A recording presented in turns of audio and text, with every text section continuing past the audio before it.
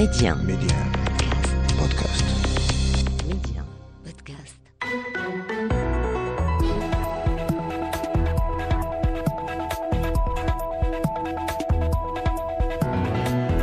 أهلا بكم. تونس ما بعد التشريعيات 17 من دجنبر الماضي انتخابات بنسبة مشاركة ضعيفة بلغت 11% مع ردود فعل داخلية وخارجية بعد العزوف غير المسبوق للناخبين التونسيين في أدنى نسبة تصويت منذ ثورة العام 2011. كيف يبدو المشهد السياسي في تونس بعد هذه الانتخابات؟ أي قراءة لهذا العزوف اللافت عن التصويت؟ ما هي رسائله وتداعياته المحتملة؟ وأين يمضي مسار التجربة التونسية؟ أسئلة وأخرى نطرحها على ضيفي الحلقة. من تونس العاصمة صلاح الدين جورشي محلل سياسي، ومن الأستوديو محمد زكريا أبو الذهب أستاذ العلاقات الدولية بجامعة محمد الخامس بالرباط. أهلا ومرحبا بكما. أهلا وسهلا. أهلا. إذا نستهل النقاش معك أستاذ صلاح الدين جورشي من تونس العاصمة. يعني نسبة مشاركة ضعيفة في انتخابات تشريعية رغم الدستور الجديد، رغم قانون الانتخابات الجديد، رغم النظام الرئاسي الجديد. ما الذي يعكس هذا الإقبال الضعيف على هذه الانتخابات التشريعية؟ ما هي رسائله ودلالاته الشعبية؟ يعني لابد أن نقول أو أن نشير في البداية إلى أن تعتبر هذه أدنى نسبة تحققها الانتخابات في تونس، بما في ذلك ما قبل الثورة التونسية. أن هذه النسبة المتدنية فاجأت الجميع، وكانت بمثابة الزلزال على المستوى السياسي، لأن الرئيس قيس سعيد وضع كامل ثقله من أجل أن تكون هذه الانتخابات منعرجا في تاريخ تونس كما يقول، وبالتالي وفر لها كل شروط النجاح من وجهة نظره.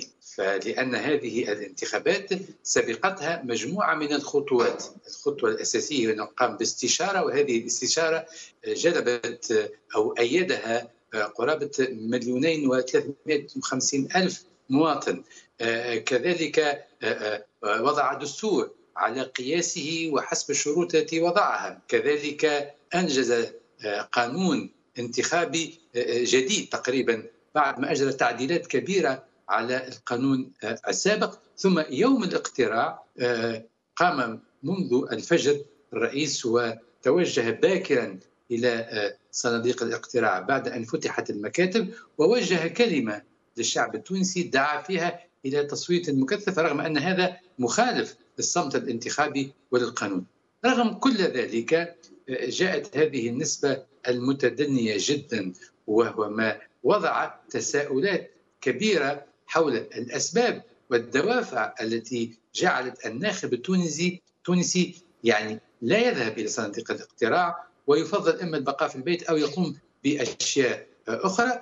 وكانت بذلك الصدمة التي أحدثت رجة قوية في الحياة السياسية التونسية. إذا أردنا أن نتحدث عن الأسباب فهي متعددة.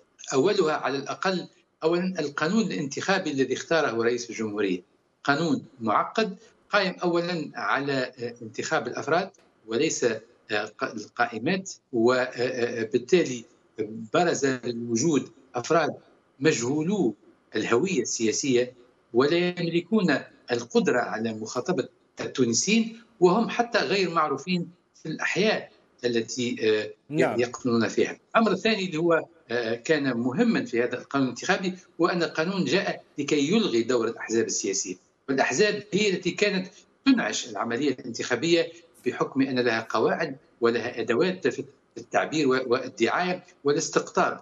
هذه الأحزاب تم إلغاؤها بالكامل، ويمكن أن نتعرض إلى نقاط أخرى سنفصل فيها بعد قليل. أستاذ صلاح الدين. أستاذ محمد زكريا أبو الذهب، انتخابات تشريعية في تونس بلا طعم في غياب يعني أو مقاطعة أغلب الأحزاب السياسية في البلاد، في غياب تقريبا المراقبين الدوليين. بماذا يفسر ما آلت إليه الأوضاع والمشهد السياسي في تونس؟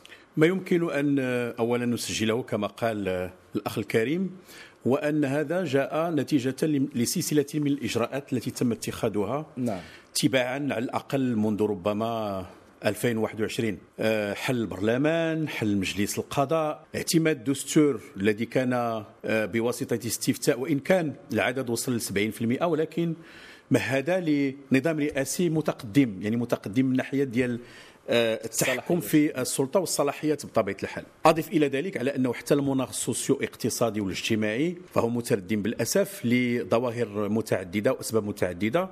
كما نعلم جائحة كوفيد لم نخرج منها، ثم تداعيات الحرب على أوكرانيا، يعني درجات مرتفعة من ناحية التضخم تصل إلى 10% إلى آخره. ولكن أعتقد بأنه الأساس في هذا الأمر كما قال الأخ الكريم هو اعتماد قانون انتخابي جديد مثل لو سكروتان اوني نومينال، يعني الناخب التونسي يصوت على أفراد ربما غير معروفين. ثم ثانيا انعدام الأحزاب السياسية، ولا يمكن أن نتصور أن تكون هناك تنافسية سياسية ونسبة مرتفعة من الانتخابات أو من الناخبين دون أن يكون هناك عراك سياسي وأساسه هما الأحزاب السياسية. صراحة يعني من الناحية الجيوسياسية أن تونس تعطي إشارات سلبية في الواقع، في الوقت التي كانت على الأقل منذ سنة 2014 مع اعتماد الدستور الذي جاء 3 سنوات بعد ثورة الياسمين كانت تعطى كنموذج متقدم، وكانت تونس يعني تسير في خطى حثيثة لترسيخ المؤسسات. فأعتقد بأنه سجل منعطف بالأسف اللي هو سلبي مع 2021، والنتيجة حتمية، يعني نسبة التصويت لا تتعدى 11%، يعني هزيلة جدا، حتى ربما أنها أخفض نسبة في الانتخابات على الصعيد العالمي. وبالتالي فهذا يثير مجموعة من التساؤلات حول المسار الديمقراطي في تونس. ثم أيضا مآل هذا الاقتراع ربما سوف يكون دور ثاني، ولكن بصفة عامة يمكن أن نقول بأن هناك تداعيات. في هذا السياق أستاذ صلاح الدين جورشي، الهيئة العليا المستقلة للانتخابات أعلنت عن دور ثاني لهذه الانتخابات. يعني ما الجدوى الآن من هذا الدور الثاني الذي سينظم في 20 من الشهر المقبل؟ ما الذي سيضيفه وما محل المواطن التونسي من كل ما يقع، يعني انتخابات بعد انتخابات بعد انتخابات؟ هو يبدو بأن الهيئة المستقلة للانتخابات لم تدرك بأن الأزمة عميقة جدا، وأن عدم التصويت التونسيين ومشاركتهم تتجاوز قصة جولة أولى وجولة ثانية. التونسيون اعتبروا بأن المسار الحالي المسار لم يعد له أي جدوى ولا قيمة. لم يصوتوا فقط على بعض المرشحين داخل مناطقهم وأحيائهم، وإنما صوتوا على مشروع السياسي للرئيس قيس سعيد. وبالتالي هذا العزوف الواسع جدا بين بأن ما وعد به رئيس الجمهورية التونسيين بأنه سيغير الأوضاع بشكل كبير وسيطوي صفحة 10 سنوات الماضية والتي يسميها بالعشرية السوداء، وسيبني تاريخا جديدا لتونس. كل هذه العبارات لم يقتنع بها التونسيون ولم يروا من ورائها أي جدوى على مستوى أرض الواقع. التونسيون الآن يعيشون أزمة غلاء غير مسبوقة، أسعار الآن في ارتفاع ملحوظ، ثم التونسيون في حالة قلق على مصيرهم ومصير عائلاتهم في سياق يعني متدهور جدا على أكثر من صعيد. ولذلك الرسالة التي أراد أن يوجهها التونسيون للرئيس قيس سعيد وللسلطة بأنهم غير مقتنعين، وأنه لابد من تغيير جوهري في مستوى الخطاب وكذلك في مستوى البرنامج والرؤية السياسية.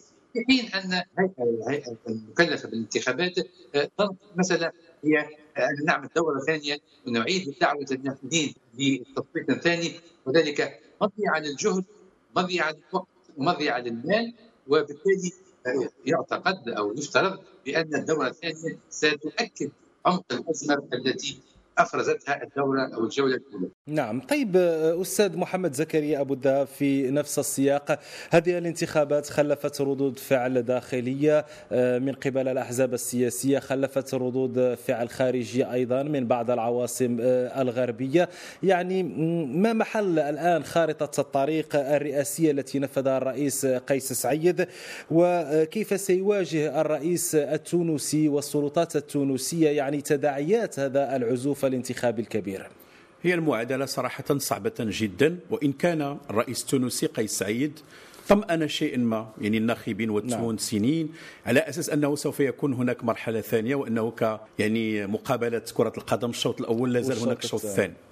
ولكن الواقع يفند ذلك، بحيث أنه الشارع التونسي الآن منصب ومنكب على مشاكله الداخلية. كانت ردود فعل نوعا ما متفاوتة. مثلا الولايات المتحدة الأمريكية تقول بأنه ينبغي ترسيخ المؤسسات والمضي قدما من أجل تجاوز هذه المرحلة دون أن تكون هناك توجيه انتقادات.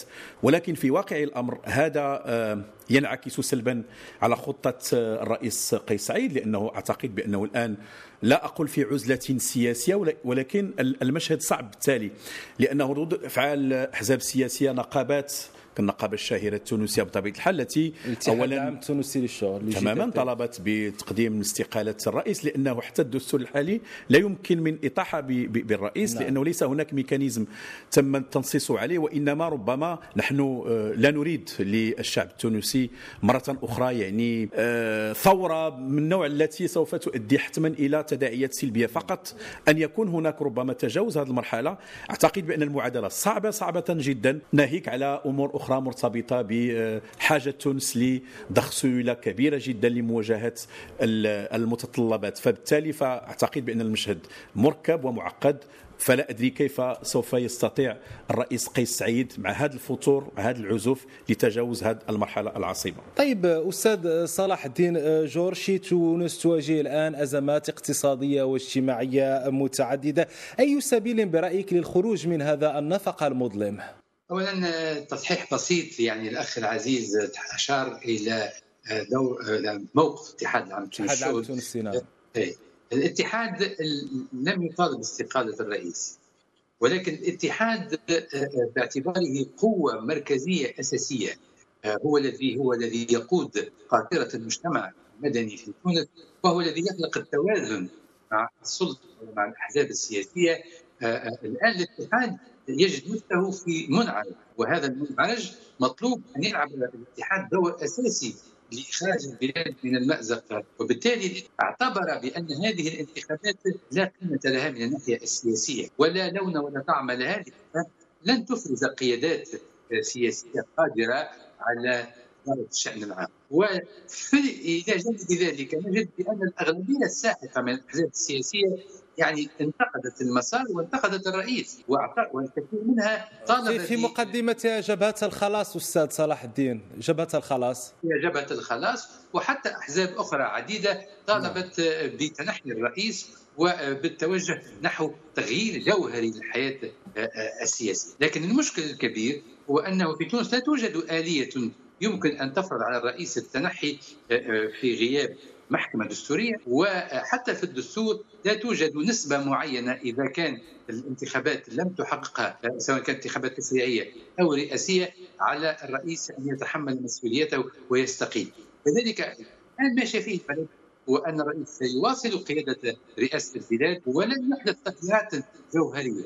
ربما الذي سيحصل هذه الفترة هو نوع من الاستشارات أو نوع من الحوارات الضيقة في اتجاه أن تتضح الرؤية، لكن الرؤية إلى حد الآن يصوبها كثير من الإخلالات وكثير من عدم القدرة. لكن أستاذ صلاح الدين جورشي، يعني ما هي كلفة تأخر عدم إيجاد هذه الرؤية؟ هناك زمن سياسي يضيع الآن في تونس.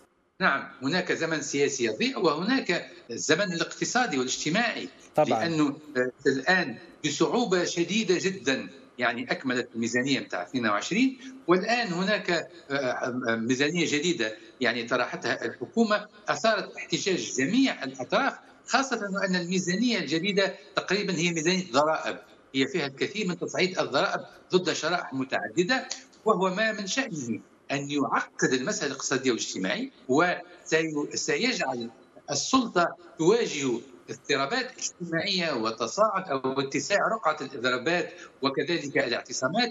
وستكون سنة 23 سنة حاسمة بالنسبة للمسألة الاجتماعية، ستكون سنة التوتر الاجتماعي الذي قد يبلغ في مرحلة من المراحل إلى أنه يضع البلاد أمام الانزلاق، ربما أمام حالة من الفوضى. وبالتالي الحقيقة الرئيس قيس سعيد يجد نفسه في المرحلة الجديدة، في السنة الجديدة، عنده مشكلة اقتصادية كبيرة، تمويل الإسلامي من أين سيأتي، خاصة وأن ما زال النقاش متواصل مع صندوق النقد الدولي. هناك عزلة على المستوى السياسي، حتى أنصار الرئيس قيس سعيد بدأوا ينفضون من حوله ويطالبونه بالأشياء معناها هو غير قادر على أنه يحققها، وبالتالي تونس تتجه إلى نقطة استفهام كبيرة حول ما الذي يمكن أن يحصل في المرحلة القادمة. طيب أستاذ محمد زكريا أبو الذهب، قبل هذه الانتخابات وأشار إليها قبل قليل أستاذ صلاح الدين جورشي، تم تأجيل فحص ملف تونس من قبل صندوق النقد الدولي، يعني أن الصندوق لا زال مترددا بشأن مسألة منح قرض يعني لتونس. كيف تتأثر اليوم صورة تونس في الخارج؟ كيف تتأثر لدى المؤسسات الدولية، لدى الدول الغربية، لدى دول الجوار؟ وما تداعيات يعني أي صورة سلبية ربما لتونس بالنسبة لاقتصادها، بالنسبة لاستقطاب السياح، بالنسبة لاستقطاب المستثمرين إلى غير ذلك؟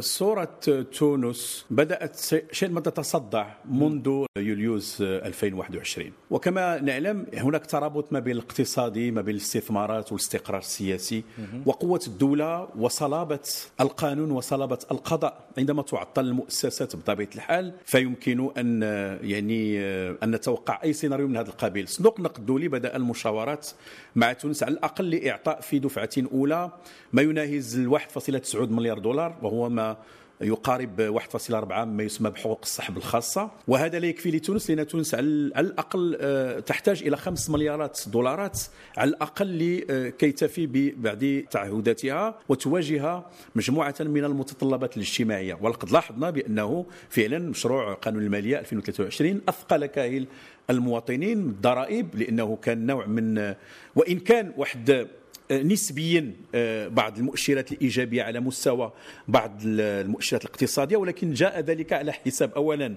التخلي عن مجموعة من الدعم ما يسمى بلي سوفونسيون، ثم ثانيا نوع من التقشف والإكثار من الضرائب، ثم ربما تخلي الدولة على مجموعة من القطاعات، وأيضا التقليص من ما يسمى بالكتلة ديال الأجور لا ماس سالاريال. صندوق النقد الدولي بطبيعة الحال له ما يسمى بالمشروطية.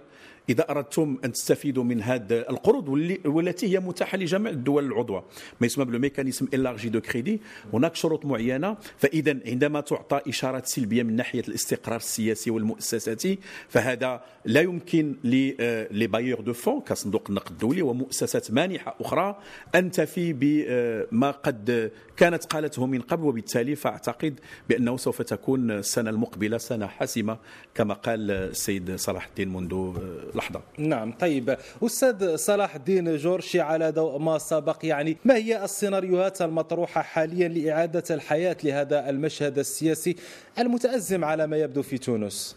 وهذا الحقيقة سيبقى رهين ما الذي سيفعله الرئيس قيس سعيد. نعم. لأنه النظام السياسي الحالي الآن منذ 25 جويلية قائم أو يتمحور حول شخص الرئيس، هو الذي يحتكر كل الصلاحيات وهو الذي يدير شؤون البلد، وبالتالي يتحمل المسؤولية الرئيسية فيما يجري. إذا فتح لكن أستاذ صلاح ألا يحظى الرئيس يعني ربما بحاضنة شعبية أو بدعم شعبي يعني حتى يستمر إلى حدود اللحظة ويطبق يعني خارطة الطريق؟ هناك من يدعم الرئيس التونسي يعني بغض النظر عن الأحزاب السياسية والنقابات. هذا هو السؤال، لأنه هذا ما كان يتمتع به الرئيس قبل الانتخابات. الآن نحكي ما بعد الانتخابات، أي ما بعد النتائج، وبالتالي هناك الآن تشكيك كبير في أن ما كان يتمتع به الرئيس من حظوة ومن دعم شعبي تقلص بشكل كبير، لأن الشعب في آخر نقطة في الأجندة يعني تقريبا انسحب إلى الخلف. يعني ذلك بأن التونسيين أصبحوا كلهم ضد قيس سعيد، ولكن الثقة في الخطاب وفي المنهج وفي الطريق معناها تراجعت بشكل كبير. ولذلك الآن ما الذي سيفعله الرئيس إذا تخلى عن أسلوبه القديم، وهو أنه رافض الحوار مع الجميع ولا يخاطب إلا نفسه ولا يعتمد في إدارة شؤون الدولة إلا على ذاته، فإن هذا بطبيعة الحال سيؤدي إلى انهيار شامل للنظام والمنظومة. أما إذا كان الرئيس قيس سعيد عمل تقييم جدي وبدأ يفكر في أنه يدخل في حوارات مع أطراف ويستشير بعض الأطراف، ممكن أن يعدل قليلا من الكفة، وبالتالي يوجد أرضية ستسمح له بأنه أولا يجد دعم مالي من المؤسسات الدولية ومن كثير من الحكومات الغربية، ثم يجد شق على الأقل أو جزء من الطبقة السياسية تعيد الثقة فيه، وبالتالي تحاول أن تملأ الفراغ.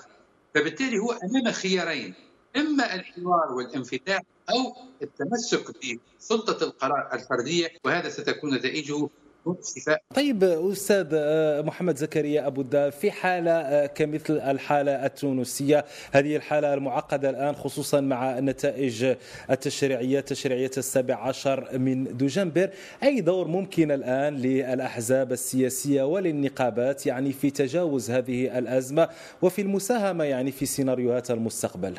المشكل هو أنه القانون الانتخابي يعني نمط الاقتراع الأحادي يونينومينال ماشي ديال اللائحة لا يشجع على فرز نخب سياسية قادرة أولا على تسيير شؤون البلاد، لأنه تونس محتاجة يعني ناس مجربين في هذا المجال. فبالتالي مع اعتماد هذا النمط لا يمكن حتى للدور الثاني أن يساعد على فرز نخب سياسية. لكن بغض النظر عن اللعبة الانتخابية، ربما لهذه الأحزاب أوراق ضغط، ربما لتغيير معالم هذا المشهد، وللنقابات أيضا. نحن نتحدث عن مركزية نقابية كبيرة وضخمة، الاتحاد العام التونسي للشغل. هناك تجاذبات بطبيعة الحال، ولكن التونسيين هم أدرى مني بالمشهد السياسي الداخلي. ولكن ما نلاحظه على أنه كان نوع من تعاطف مع السيد قيس سعيد يعني مع الدستور، خصوصا ربما مواجهة بعض الأطراف دون أن ننعتها بأنها كانت تحاصر أو كانت فزاعة إلى آخره. ولكن ما يمكن أن نقول على أنه بهذا الوضع تونس حتى من الناحية الإقليمية جهويا مغاربيا دوليا إلى آخره لا يساعدها على تجاوز هذه الأزمة. وبالتالي فتونس محتاجة إلى حكومة قوية، كما أنها محتاجة إلى برلمان قوي، محتاجة إلى أحزاب سياسية قوية بطبيعة الحال، إلى قضاء مستقل قوي على الأقل حتى تعطي إشارات إيجابية وتخرج من هذا المنعطف. صراحة هو سلبي، لأنه كما قال السيد صلاح الدين مرة أخرى كل شيء الآن مركز في شخص الرئيس، وبالتالي يتحمل المسؤولية كاملة. فأعتقد بأنه يعني المعايير الأساسية للديمقراطية ودولة الحق والقانون هي واضحة، فما على التونسيين أنفسهم إلا أن يمشوا في هذا الطريق وأن تكون خريطة طريق سياسية واضحة للخروج من هذه الأزمة العميقة. طيب أستاذ صلاح الدين جورشي، أختم معك يعني في أقل من دقيقتين، يعني ونحن على بعد أيام من نهاية هذه السنة ودخول سنة جديدة، هل أنتم متفائلون بمستقبل البلاد؟ يعني تونس التي عرفت بالثورة وعرفت بانتقال ديمقراطي ربما كان نموذج لدى البعض. شوف، أنا الحقيقة عرفت في تونس بتفاؤلي، كنت دائما في اللحظات الصعبة والعسيرة التي مرت بها تجربة الانتقال الديمقراطي معنا أخرج إلى التونسيين لكي أطمئنهم وأعطيهم فكرة إيجابية أو احتمال إيجابي للمرحلة القادمة. اليوم أجد نفسي في وضعية مختلفة تماما، فالأسئلة كثيرة، المصير غامض جدا، المواطنين يعودوا يبنيوا ثقة في الطبقة السياسية وكذلك حتى بوسائل الإعلام، وبالتالي لا أستطيع أن أكون متفائلا. بطبيعة الحال أؤمن بأن الثورة ستستمر، أؤمن بأن التونسيين سيتمكنون في لحظة من اللحظات أنهم يغيروا المعطيات، خاصة وأن السلطة الآن وجدت نفسها في طريق شبه مسدود، وأنها مضطرة إلى أن تقوم بمراجعات إلا ستسقط. لن تستمر هكذا الأوضاع. المشكلة الكبيرة هو أن المعارضة لابد أن تتجاوز انقساماتها الحادة والمؤلمة والسخيفة أحيانا فيما بينها، واضح تجدها تحقيقية من أجل إنجاح الانتقال الديمقراطي. أستاذ صلاح الدين جورشي المحلل السياسي، كنت معنا من تونس العاصمة، شكرا جزيلا لك. أستاذ محمد زكريا أبو الدهب، أستاذ العلاقات الدولية بجامعة محمد الخامس بالرباط، شكرا جزيلا لك. شكرا لكل من تابعنا وإلى اللقاء.